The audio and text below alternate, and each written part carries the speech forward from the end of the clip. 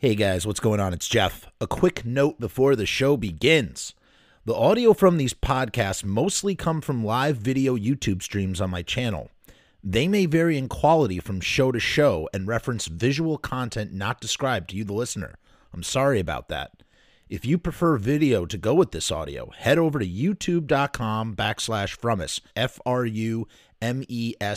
for the whole enchilada. Who doesn't like a whole enchilada anyway? Oh my God. Why can't I do this? Yeah. I don't know about you, but I am so excited. I mean, this is really something else, folks. This is something that I think people in the Beatles world and like the Beatles realm of fandoms have been wanting and craving and hoping for a long time. I think these things were long thought lost. We're gonna find out more information than I have off of the top of my head. But this is really astounding. This is something else. I mean, talk about Christmas coming early. Wow. Wow. Rolling Stone reports the following. This is by Angie Mortuccio, maybe? I don't friggin' know. I'm sorry, Angie. Coveted archives of Beatles roadie manager, coveted archives of Beatles road manager Mal Evans will finally see the light of day. I believe this is being broke. This is being broke by Rolling Stone. Biography will be published in 2023, followed by his diaries and manuscripts, the holy grail for Beatles fans. Now, is it the only holy grail for Beatles fans? No, there's definitely more out there. You know, Carnival of Light is one of those things. Demos, all sorts of demo recordings that have never seen the light of day. You'd imagine Paul McCartney's, home recorder, he had like a tape deck full of stuff. And then there's the Lennon cassette diaries. Like he would do these audio diaries to himself, one of which very publicly was leaked, and it had him saying some really sort of Freudian stuff about his attraction to his mother or something. I don't know. Who knows what the trip was? It was towards the end of his life in like 79 when he was talking about stuff like that, But Lennon was really out there. He was always like kind of on a journey trying to figure out who he was and what his deal was, what his bag was, and this, that, and the other. But besides those things, you have Mal Evans' diary, which is such an important thing when you're trying to tell the story of the Beatles. Why is that? Why is it so important? Okay, let's take a look at it. We have to think about Mal Evans. Okay, so if you're a Ramones fan, Monty Melnick, who we had on the show, is essentially the Mal Evans equivalent for the Ramones, okay? He was there from the very, very beginning all the way to the end with the Ramones and beyond, So he essentially, even though he doesn't like to call himself the fifth Ramone, he is the fifth Ramone. Some people call him Monty Ramone. And in that same way, Mal Evans is the sixth Beatle, because you had a bunch of fifth Beatles.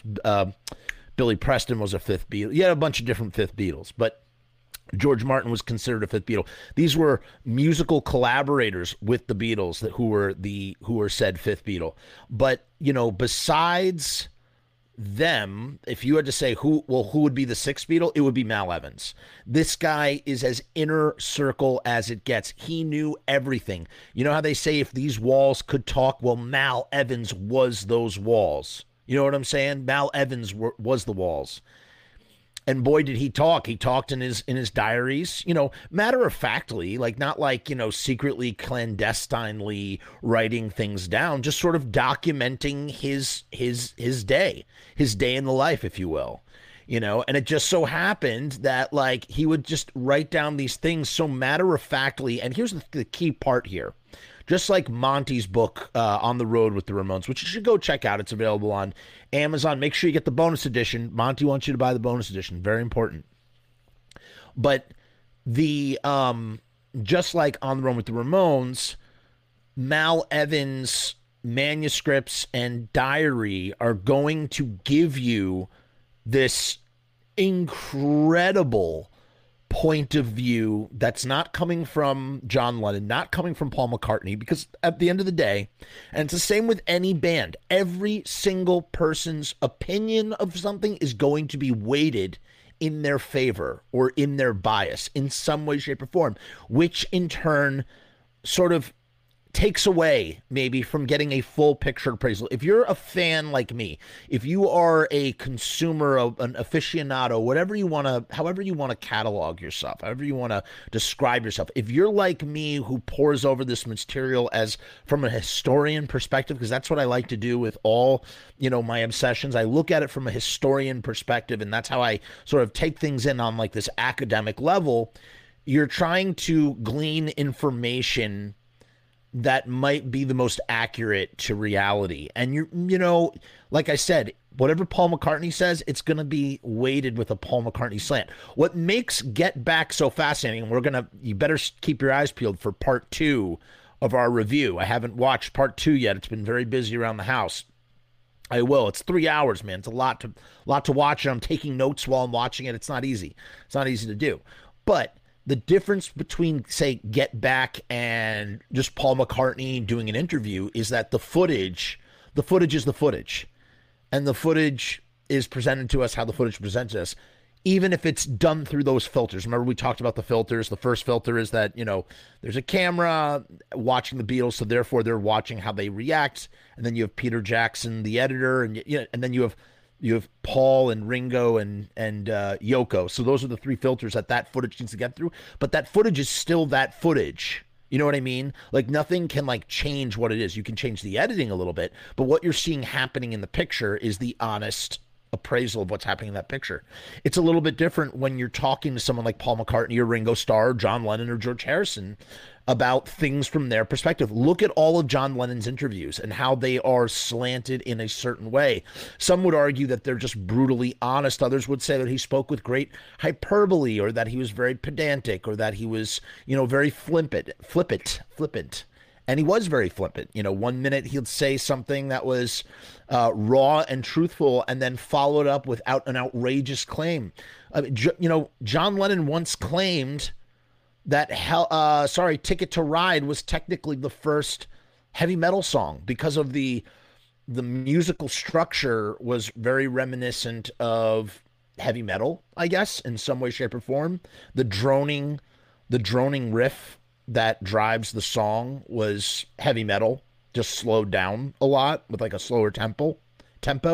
So it's like Lennon would say all sorts of stuff. And then Paul, it's the same thing with Paul. Look at the Anthology Project, which was sort of helmed by, Paul, well, really by Apple and Paul and George and Ringo to an extent. Look at how they contextualized Let It Be and Abbey Road in the 90s. Oh, Let It Be. Yeah, we flubbed and we realized that we were breaking up. So we just wanted to have one more go at making a happy album.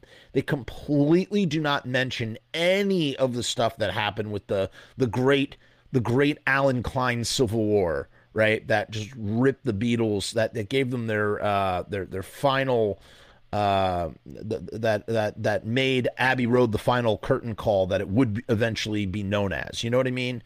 Not curtain call. What do you call it? Swan dive, I guess, maybe something like that. So it's just to find material like Mal Evans' diary is just so extraordinary. And the fact that the family is okay with it being released. Mal was a fiercely loyal, roadie, lackey supporter of the Beatles, fiercely protective of them. I mean, he saw, like I said, the walls could talk. I mean, he saw everything. He saw all the infidelity. He saw all the drug use. He saw every nasty argument. He saw all of it. And not that those things are all necessarily like sinfully bad or something. They're just the realities of the Beatles being the Beatles, man. The Beatles were people and they did that kind of thing. Hey, what's up, Amy? How you doing? Right, yeah, I was at a loss for words there. The Swan Song, not the last curtain call. Well, I mean, I guess that both, right? That both kind of works. In any case, Mal Evans' diary is the holy grail, because it's going to give a perspective that may be weighted in various different Beatles' favor because, as we said, he was a fiercely loyal kind of guy, but it's also going to give unbiased sort of perspectives on a variety of things, hopefully, assuming that, and again, I don't know if it's a diary or if it's diaries. I mean, again, he was with the Beatles for almost 10 years. So who knows? I mean, even longer if you want to include the solo stuff. So it's like, who knows? He was there from 62, probably at about 74, 75, something like that. It's kind of, maybe not 75. Maybe that's too late. Maybe 74, 73, 74, something like that. He was often credited for Tea and Sympathy on a lot of different Beatles albums. Solo Beatles albums, I should say. Let's read on. Let's read on here. While you and the rest of the world have been watching Get Back, you've probably noticed the tall, bespectacled gentleman dressed in impeccable turtlenecks. This is Mal Evans, the Beatles' road manager and longtime confidant. That's the perfect way to describe him. He is a longtime confidant who died just 7 years after the footage was captured. They say died, but I mean, he was kind of murdered. He was kind of killed, but more on that in a minute. Decades later, he's finally getting his due with a biography set for 2023. Evans' family teamed up with Beatles scholar and author Kenneth Womack, I'm not familiar with this guy, for the biography, which will be published by HarperCollins' Day Street Books imprint. The following year, they will release the holy grail for Beatles fans, his archives, which fans have been speculating about for years. The collection contains diaries, okay, so it's diaries, not diary, manuscripts, which include a manuscript for his Beatles book and more. He probably has all sorts of trinkets in there. The Beatles hired Evans as their road manager. Oh, I'm sorry, it was 63, but he knew them longer than that. He knew them back in, I think, 62 and continued working with them when they stopped touring. He would continue to work with them when they stopped 3 years later in 66. He was working on publishing the manuscripts himself with permission from the band. So he had permission from the band. So he was in contact with the band as late as January of 76 when he tragically died at the age of 40. Some might argue that he died by cop-out, if anybody knows what cop-out is. Death by cop, where you hold up a gun and then a police officer shoots you because, they think you have a gun. Evan's son, Gary, says, "My dad meant the world to me." In a statement, he was my hero. Before Ken joined the project, I thought I knew the story of my dad. But what I knew was in monochrome. 15 months later, it's like The Wizard of Oz, Dad's favorite film, because Ken has added so much color, so much light to his story. Ken has showed me that Dad was the Beatles' greatest friend. He was lucky to meet them, but they had more good fortune with Dad walking down the cavern steps for the first time. Okay, so that's the first one, right? That's the first one we're going to take a look at. And what I want to look at is this is an interesting blog that kind of talks about the importance. This talks about the importance of Mal Evans, his role in the Beatles' sort of lives, during their time together as the Beatles. And I think it just does a really good job of just sort of highlighting all of that. So we're going to take a look at that real quick. This is from the Elsewhere. This is from elsewhere.co.nz, okay, by a guy named Graham Reed from July 2nd, 2018. He says, "We need to talk about Mal Evans in the Court of Kings." Ready? This is good. This is a good read. In January of 1976, when the 4 LA police were called to a disturbance in a motel, they were confronted by a huge, semi-naked man who was angry, seemingly high and out of control, and carrying what they took to be a firearm. When he wouldn't drop the weapon, an air rifle, as it happened, they shot him dead. And so ended the life of Mal Evans, at just 40, a bit player, but always near the center of one of the greatest stories in popular music. When his ashes were posted back to his homeland Britain, they went missing. Evans' longtime friend John Lennon apparently quipped, "They should look in the dead letter office," which is a really sad sort of statement to come out of John Lennon. Like, what a thing to say. However, John Lennon was known for that sort of acerbic, acidic, banter, especially around things that he had deep feelings about.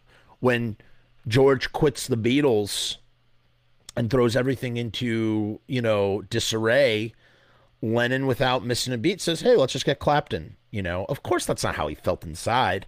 So I have to imagine, I want to give Lennon the benefit of the doubt. We know that Lennon could be monstrous. All those guys sort of could take their turns. Well, maybe Paul and John could really take it. George too, man. I feel like the only one. I feel like the only one who's just a lovable dolt here is Ringo. At the end of the day, but Lennon could be monstrous in a variety of different ways. So I mean, it's possible that he really said it so lackadaisically. Is that the right way to say that? Lackadaisically. But who friggin' knows, man? Who friggin' knows?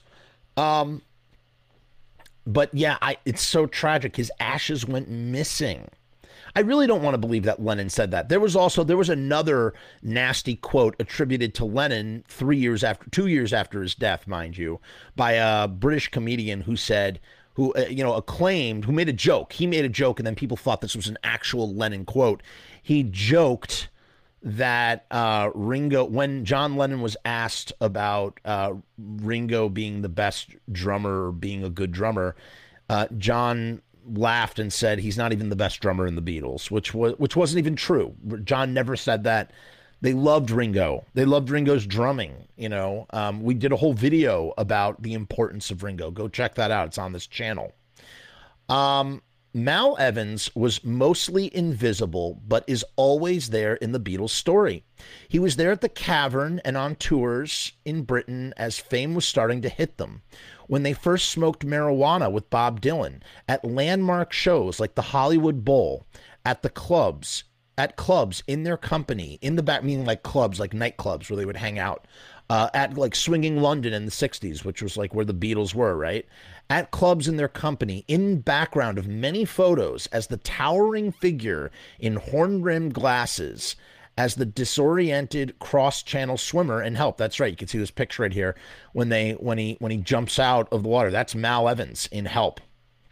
And he was bundled off the plane in Manila after the band's alleged snubbing of the Philippines' First Lady, Imelda Marcos.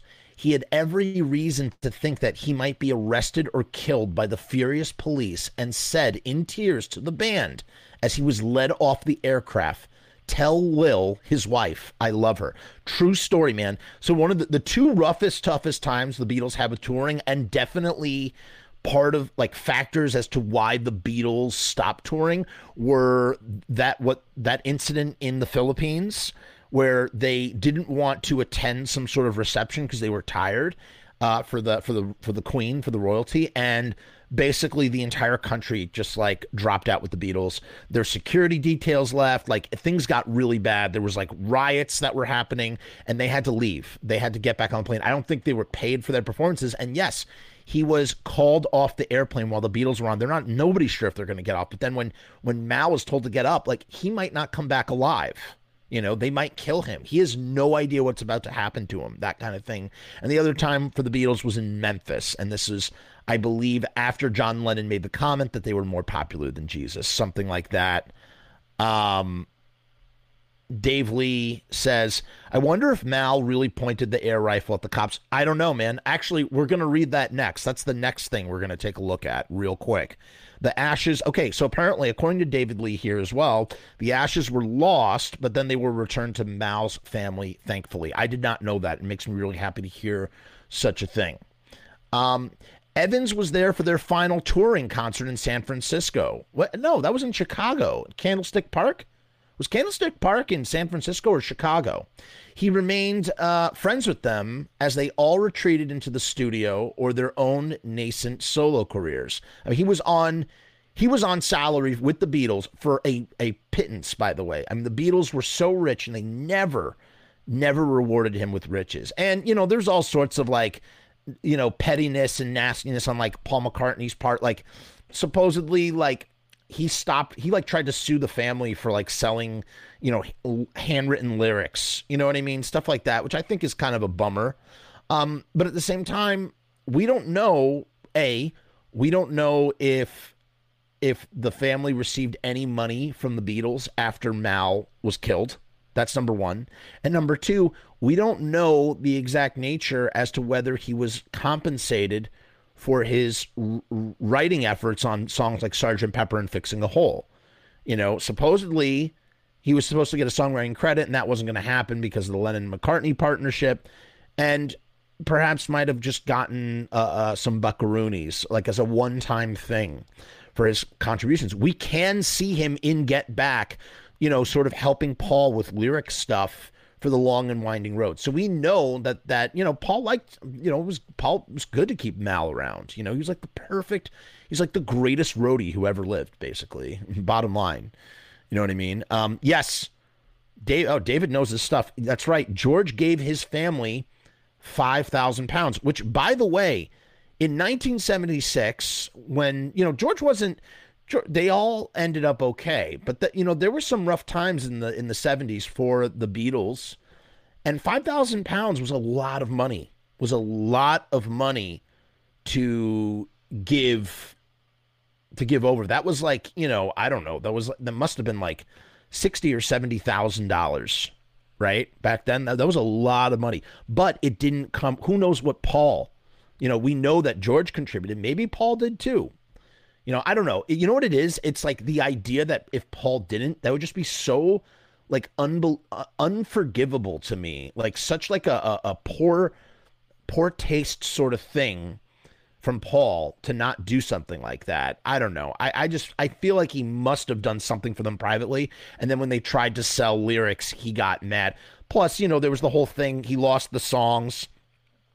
Paul was always, trying to buy up little scraps of paper with lyrics on them and stuff, because what they would just discard this stuff in the studio, not thinking anything about it, not understanding if these handwritten Beatles lyrics were like, archival treasures that would be worth hundreds of thousands of dollars later, Even the drawing that Julian did that inspired John Lennon to write the song Lucy in the Sky with Diamonds went for, six figures, something like that. I mean, this stuff is worth a lot of money.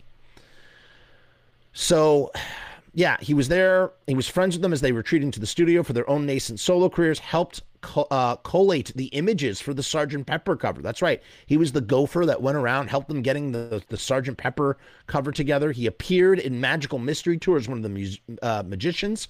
He sang gang vocals on Yellow Submarine and What's New Mary Jane, which was an outtake for the White Album sessions. It was one of the many demos that they did at George's studio when they brought songs back from India in 1968. He plays sometimes on sessions within the limits of his abilities. He was with them in Rishikesh with the Maharishi. He contributed sounds and background singing to the White Album sessions. He even, they say flatted with McCartney, which means flat. That's like an apartment. He roomed. He was Paul McCartney's roommate for a while. He was on the roof of Apple for their final brief live appearance. Now, the other guy in the picture here, the other sixth Beatle, is Neil Aspinall, who also happens to be the father of Pete Best's brother, Rogue Best, because he had an affair with Mona Best, I believe, while she was still with Pete's husband. I mean, he literally banged his friend's mom. Sorry, it's not funny. But he's the only other one with the same kind of perspective. Neil was, and he passed away in 2008. He passed away. So he was on the roof. So Mal was on the rooftop.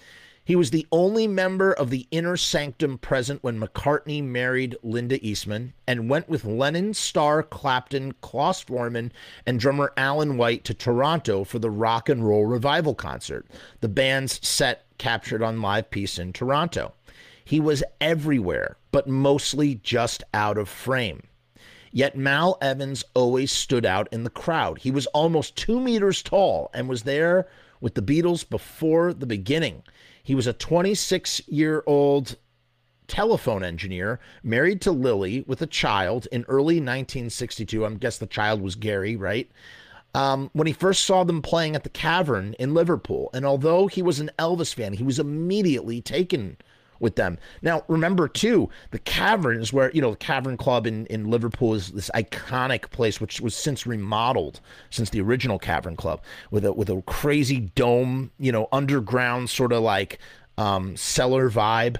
And, that's where the Beatles really sort of, if they cut their teeth developing their musical chemistry in Hamburg, they then cut their teeth developing the beginnings of what would be their home fan base at the Cavern Club, performing there all the time, lunchtime sets, just all sorts of stuff. So that's where Mal comes into the picture. They became friends, even to the point, and as Mark Lewinson notes in The Beatles, All These Years, Volume 1, Mark Lewinson is the godfather of Beatles historians. This guy, hands down, is just, he probably understands the Beatles and the Beatles history better than anyone. He's more researched than anyone. And he's also the only guy, one of the only guys, who got to listen to every single Beatles tape, like recording from the Beatles, vaults. He got to listen to all of it, all the takes, everything. He listened to everything the Beatles ever recorded in the studio and cataloged it in the Complete Beatles, which is an incredible, incredible book that you should check out if you have not done so. So he says that after they became friends at the Cavern Club, Mal would announce songs,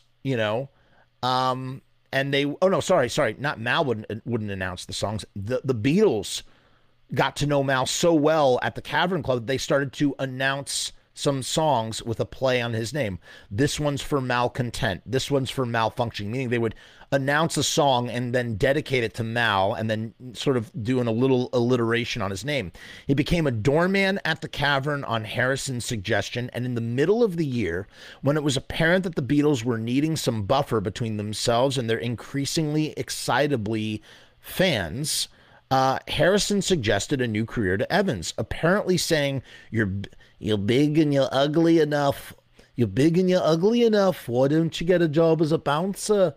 Then you can get paid, get into the band room and meet the bands.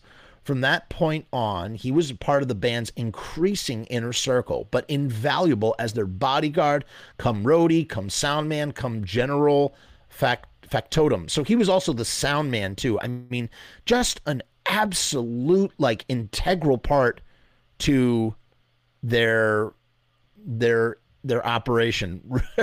Rue is at work right now listening to us talk about the Beatles. I mean, it really is something else.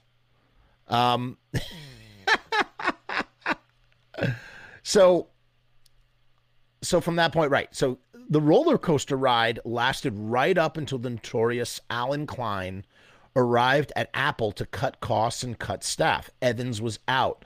So remember, we talked about that, as we've talked about many times. I mean, we might have to do a whole video just about Alan Klein and what happened with him.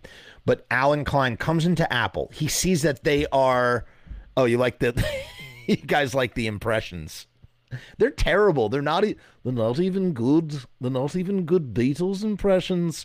If you really want to hear a northern accent, a Liverpudlian accent, you got to listen to the Zombina and the Skeletons episode on this channel, because they're from Liverpool and they really talk well with that accent. And we even have some fun trying to do Beatles accents together.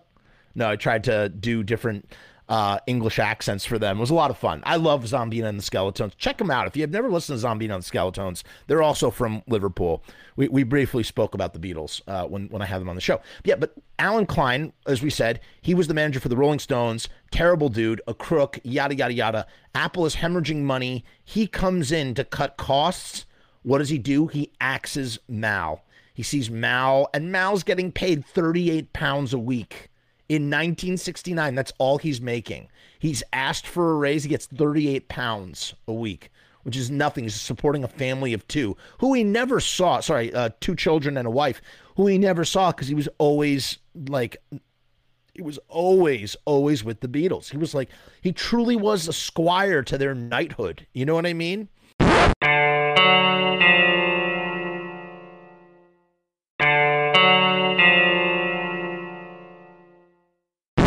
So the roller coaster ride lasted right up until the notorious Alan Klein arrived at Apple to cut costs and cull staff. Evans was out, but he had also been involved in the music end of the spectrum, and that continued for a while.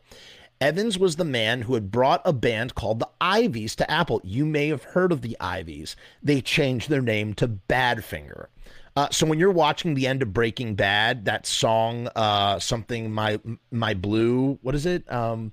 Guess I got what I deserve.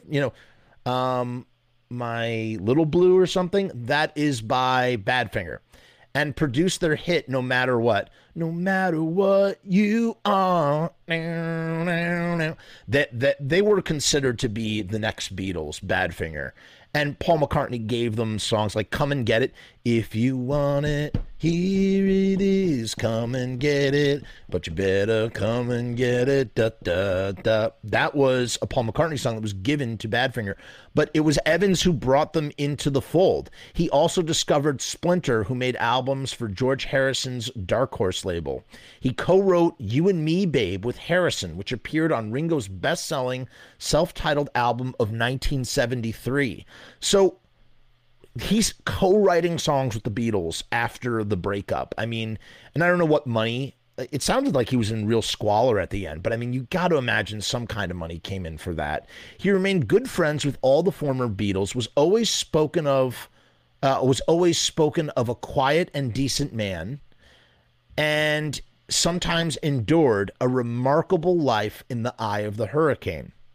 But when he, but when he after so that sorry, let me take that again. But when after he and Lil separated in 1973, he seemed increasingly adrift, his life more shapeless than it had been when he was always on call. There was a book deal, and he seemed to be making decent progress on his autobiography, and he did a few radio interviews in the closing months of his life also. I think I listened to one of those. You can find them on YouTube. But are they going to be as revealing? I mean, he was starting to go to like the first Beatles conventions had started. He was starting to go to like Beatles conventions, and he was starting to like get his own fans of his own. In today's day and age of social media, Mal Evans would be eating for the rest of his life off of those 10 years. I mean, he would never have to worry about another thing again. He would have his own Patreon and just doing videos about behind the scenes life with the Beatles. I mean, he would be making a friggin' killing. He would have had that book. I guarantee you, after this biography comes out, they are absolutely going to do a biopic on his life.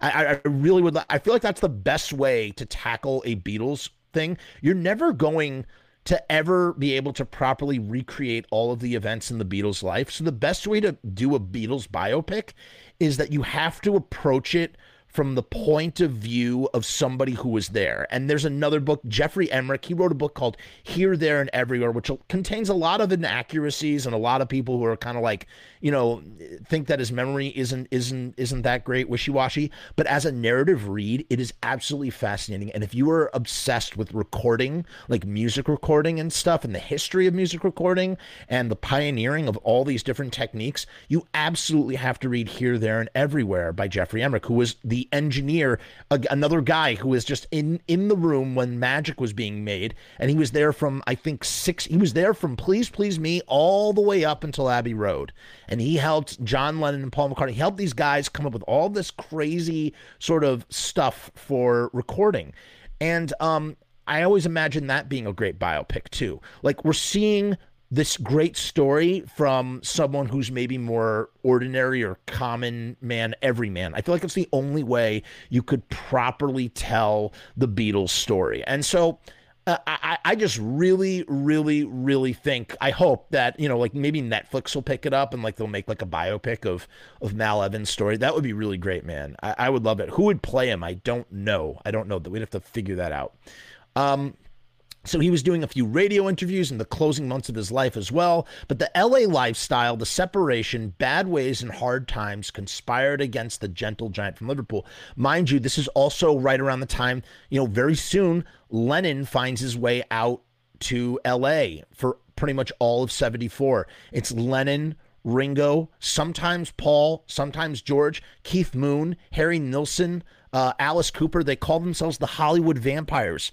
And this is what's known as John's Lost Weekend, when he got drunk on Brandy Alexander's, which is brandy and milk. That was John Lennon's favorite drink of choice. And he had a girlfriend, because he had split up from Yoko. He had a girlfriend named May Pang, who was also very, very inner circle in the mythology of Lennon's mythology from 1970 to 1975. May Pang is basically his constant companion, an assistant for John and Yoko. And it's Yoko who says to May Pang, go off and be with John, while we're splitting up and trying to figure this stuff out. You know what I'm saying? Amy says she's in study hall listening in. I'd rather listen to Beatles history. So great. That's right, Amy. That's right. That's awesome, Amy. I love that. Love that. Friggin' being in study hall listening to a dude on the internet talk about the Beatles. So some of his silent footage, as well as his Beatle friends, some of his silent footage, as well as his Beatles friends he was attached to filming, have appeared on YouTube. So some of it has come out. 300 years before Mal Evans was gunned down, the poet John Milton wrote some lines often quoted out of their religious context, but no less pithy and apposite. Mal Evans was a busy man for more than a decade in the palace of the elect. Take that again. Mal Evans was a busy man for more than a decade in the palace of the elect, so maybe these lines don't fit. But when you think of how he was always there in the room or just outside the door, ready and willing to do the emperor's bidding, they do seem oddly appropriate. They also serve, this is the quote from John Milton, they also serve who only stand and wait. Great read. Okay, here's this is Paul and Mal's photos in Tokyo 66. That was a stupendous read. So that was from this Elsewhere. It's a blog. It's some kind of blog. And it's by this guy, Graham Reed. Just fantastic. And then there's one last thing we're going to look at in order to be like super complete about the life of Mal Evans as the sixth Beatle, right? I think we need to look at his tragic death. Because it's something that people, like, when I first read about Mal's death, I was shocked. Like, I was like, oh my God, that's how he died. And like, I just couldn't imagine somebody who seemed so sweet and gentle, because that's what you think of him, dying in such a tragic, terrible way. Like, I mean, just absolutely abysmally horrible. So this is from Far Out Magazine, and it's by Tom Taylor, published today. It's published today. On Friday, December 3rd, 2021. For 7 years, Mal Evans was the road manager for the Beatles from 1963 to 1970 as they assailed musical heights that have never been matched. Ensuring that the most famous outfit in history ran smoothly was no easy task, but Evans achieved it with such breezy aplomb. Wow, what a word. Look at this word. Let's take a... Wow. Looking this up. Sorry, Dagger. Hey, Dagger, how you doing, man? How you feeling? You feeling better? Hope you're doing well. Dagger wasn't feeling too good. Hold on one second. Let's look this up. Look up aplomb. Sorry. One more time. Aplomb. Aplomb? Oh, it's okay. So the B is silent. Aplomb is self-confidence or assurance, especially when in a demanding situation. Love that word. With such breezy aplomb that he had enough time to form such a strong bond with the band that you will have no doubt, and you will, with that, but Evans achieved it with such breezy aplomb that he had enough time to form such a strong bond with that band that you will have no doubt seen him floating around scenes in the latest Peter Jackson documentary, Get Back the Beatles. I think the best scene so far that I've seen in the first part is you see Mal Evans' dedication and interest when he is charged with banging an actual anvil. Paul McCartney, they're trying to do Maxwell's Silver Hammer, and Paul says, let's get an actual anvil and use it to bang down for the sound, which is just so great. And you see them rehearsing it. And it's phenomenal. Okay, Dagger's almost at 100%. That makes me happy. I'm glad to hear that. And every time that bang comes down, clang clang, that's Mal Evans, man. Mal Evans, if you listen to A Day in the Life and you hear them counting out that middle eight section, one, two, like during the what's known as the orgasm of sound, the pianos, when you're going one, two, three, four. He's supposed to count out to a count of eight. That's Mal Evans doing that. Tragically, however, 6 years after the Fab Four parted ways, strange circumstances led to Evans's death in a tragic turn. Prior to the Beatles, Evans had worked, we know this, blah, blah, blah. He was a telephone engineer, and he was a bouncer at the Cavern Club, and that's where he met the lads. In tandem with Neil Aspinall, Evans became a central figure in the management of the band, and his jovial approach helped keep things on an even keel when they could otherwise turn hairy. It was also a relationship that ran both ways. During his time with the history-making band, Evans also picked up a few musical tips, and he eventually remained in the industry after their split as a record producer. In fact, he even scored, as we talked about, the top 10 hit with Badfinger, No Matter What You Are. You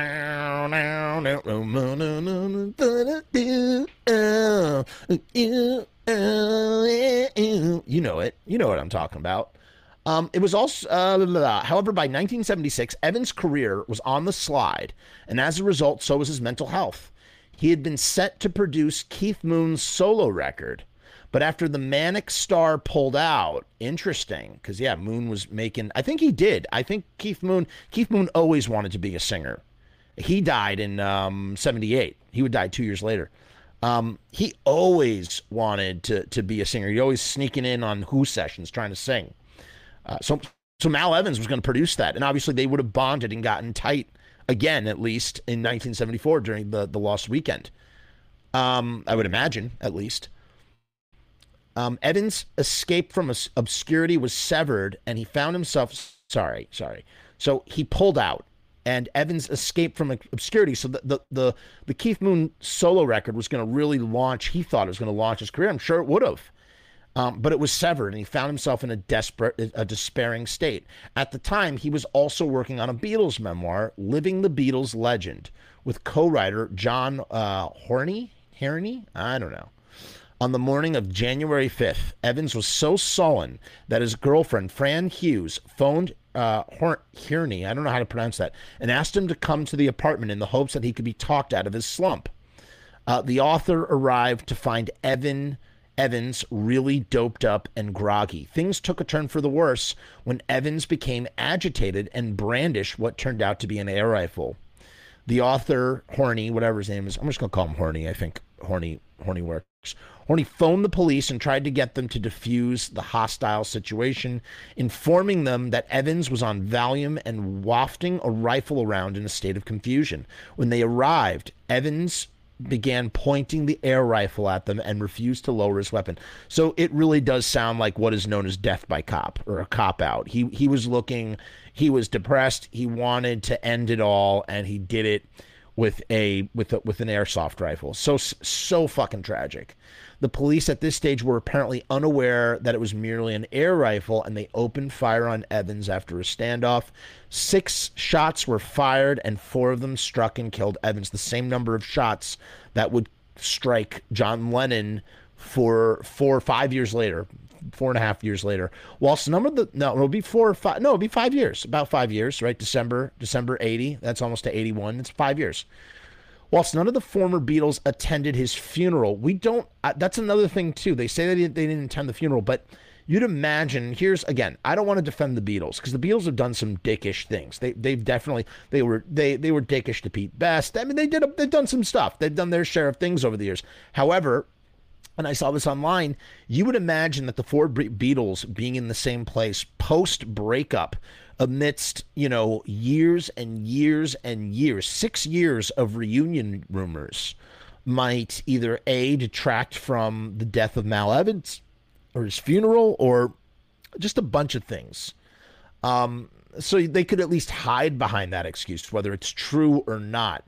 Harry Nilsson, however, George Martin, Harry Nilsson, and Neil Aspinall were in attendance, and George Harrison arranged a payment of $5,000 as a bereavement offering, as Evans had no life insurance. And we talked about how much money that was back in the 70s, probably $50,000, $60,000, something like that. In the intervening years, several personal items have fortunately been recovered and auctioned by his estate, helping to usurp his dark, tragic end with the memory of a colorful life he lived before. He may not have been fundamental to the Beatles, but his cheery disposition certainly echoes in their Au revoir, and sometimes it is even more than an echo. As Benmont Tench once said, I loved Mal Evans holding one note down on You Won't See Me from Rubber Soul. So I guess they needed him just to hold one note for something, because that's what Mal was, man. He would just like, oh, Mal, come here, do this thing real quick. We're all busy with holding our instruments. Come here, bang this anvil. Hold down this one note for You Won't See Me, you know? And I guess some, you know, little excerpts of his diaries have leaked out. That's how we found out, you know, it was a great revelation some time ago. We found out that Mal Evans had possibly written, or indeed did write or co-write, Fixin' a Hole and Sgt. Pepper's Lonely Hearts Club Band. You know what I'm saying? So it's like little snippets have come out, but the whole kit and caboodle has never seen the light of day. This is huge. Huge. It's a really big deal. But I guess there's some excerpts here, even on YouTube. Look at that. 4 minutes. It seems to be like an audio version of his diary. That's really, really cool. So we'll see what happens. We'll see how it comes out, what comes out. Jody, everybody in this chat, this stream, has told us what they are doing while they're listening, which I do appreciate. I'm not saying I'm not complaining here. I'm just noting. I find that funny. So we've arrived at the end of the show. I'd like to talk to you about our sponsor. That's right. We are now sponsored officially. Do you need stickers? Do you have some sort of artistic project? Are you a filmmaker? Are you a musician? You know, do you have some kind of business? If you need stickers, you need to check out riotstickers.com. That's what the From Us channel is now powered by. We are powered by Riot Stickers, and we are running a special partnership promotional deal with riotstickers.com for the next 6 months. When you use the promo code FROMUS, you can get 50 3-inch by 3-inch, it's like a square, 3-inch by 3-inch stickers, vinyl stickers from riotstickers.com for $29.50. That's 50% off. So it's $59 for 50 stickers, which is also a really good deal, but you are not going to find a better deal. $29.50 for 50 3x3 stickers. And that's at riotstickers.com with the promo code FROMUS. 50% off. And if you go down into the description of this video, you will see the promotional deal. All the information I just said, you will see down there. I know a lot of people that have used Riot Stickers. I personally myself have worked with Riot Stickers in the past, many years ago, and I stand by their business and their product. And Josh, who runs riotstickers.com, he's a great guy. And so that's what I'm saying. If you need stickers, you should definitely take this deal up. You know, if you like die cut stickers too, which are like the stickers where they have what's it called? Like a shape, like a very customizable shape. You can get those for $34.50. I mean, that is, again, 50 of those for $34.50. You're not gonna beat that friggin' deal. Hey, Crazy White Boy is telling us what he's doing too. He's cleaning. He's cleaning with us while he's watching. So, guys, I mean, if you need stickers, please go check out riotstickers.com. Very important thing to do, and just so you can see what they are all about.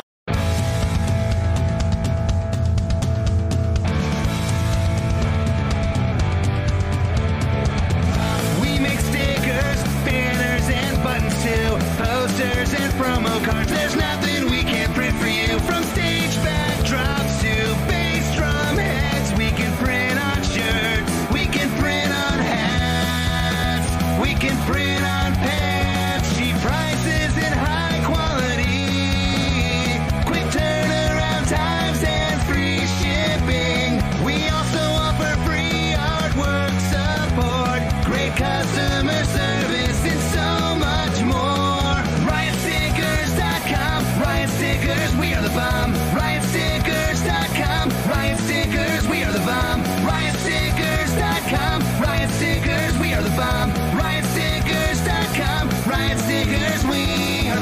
bomb.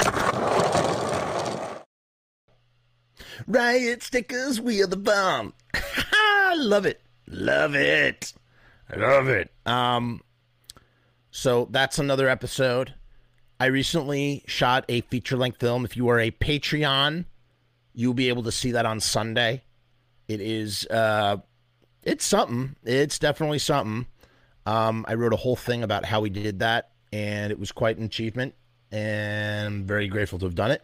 And that's going to be at the Sick and Wrong Film Festival, 72-Hour Debacle, which will be streaming on Saturday as well. But it will be deleted immediately after it's streamed. So if you miss it, but you're a Patreon, you can catch that film, or at least that version of the film, only available on Patreon.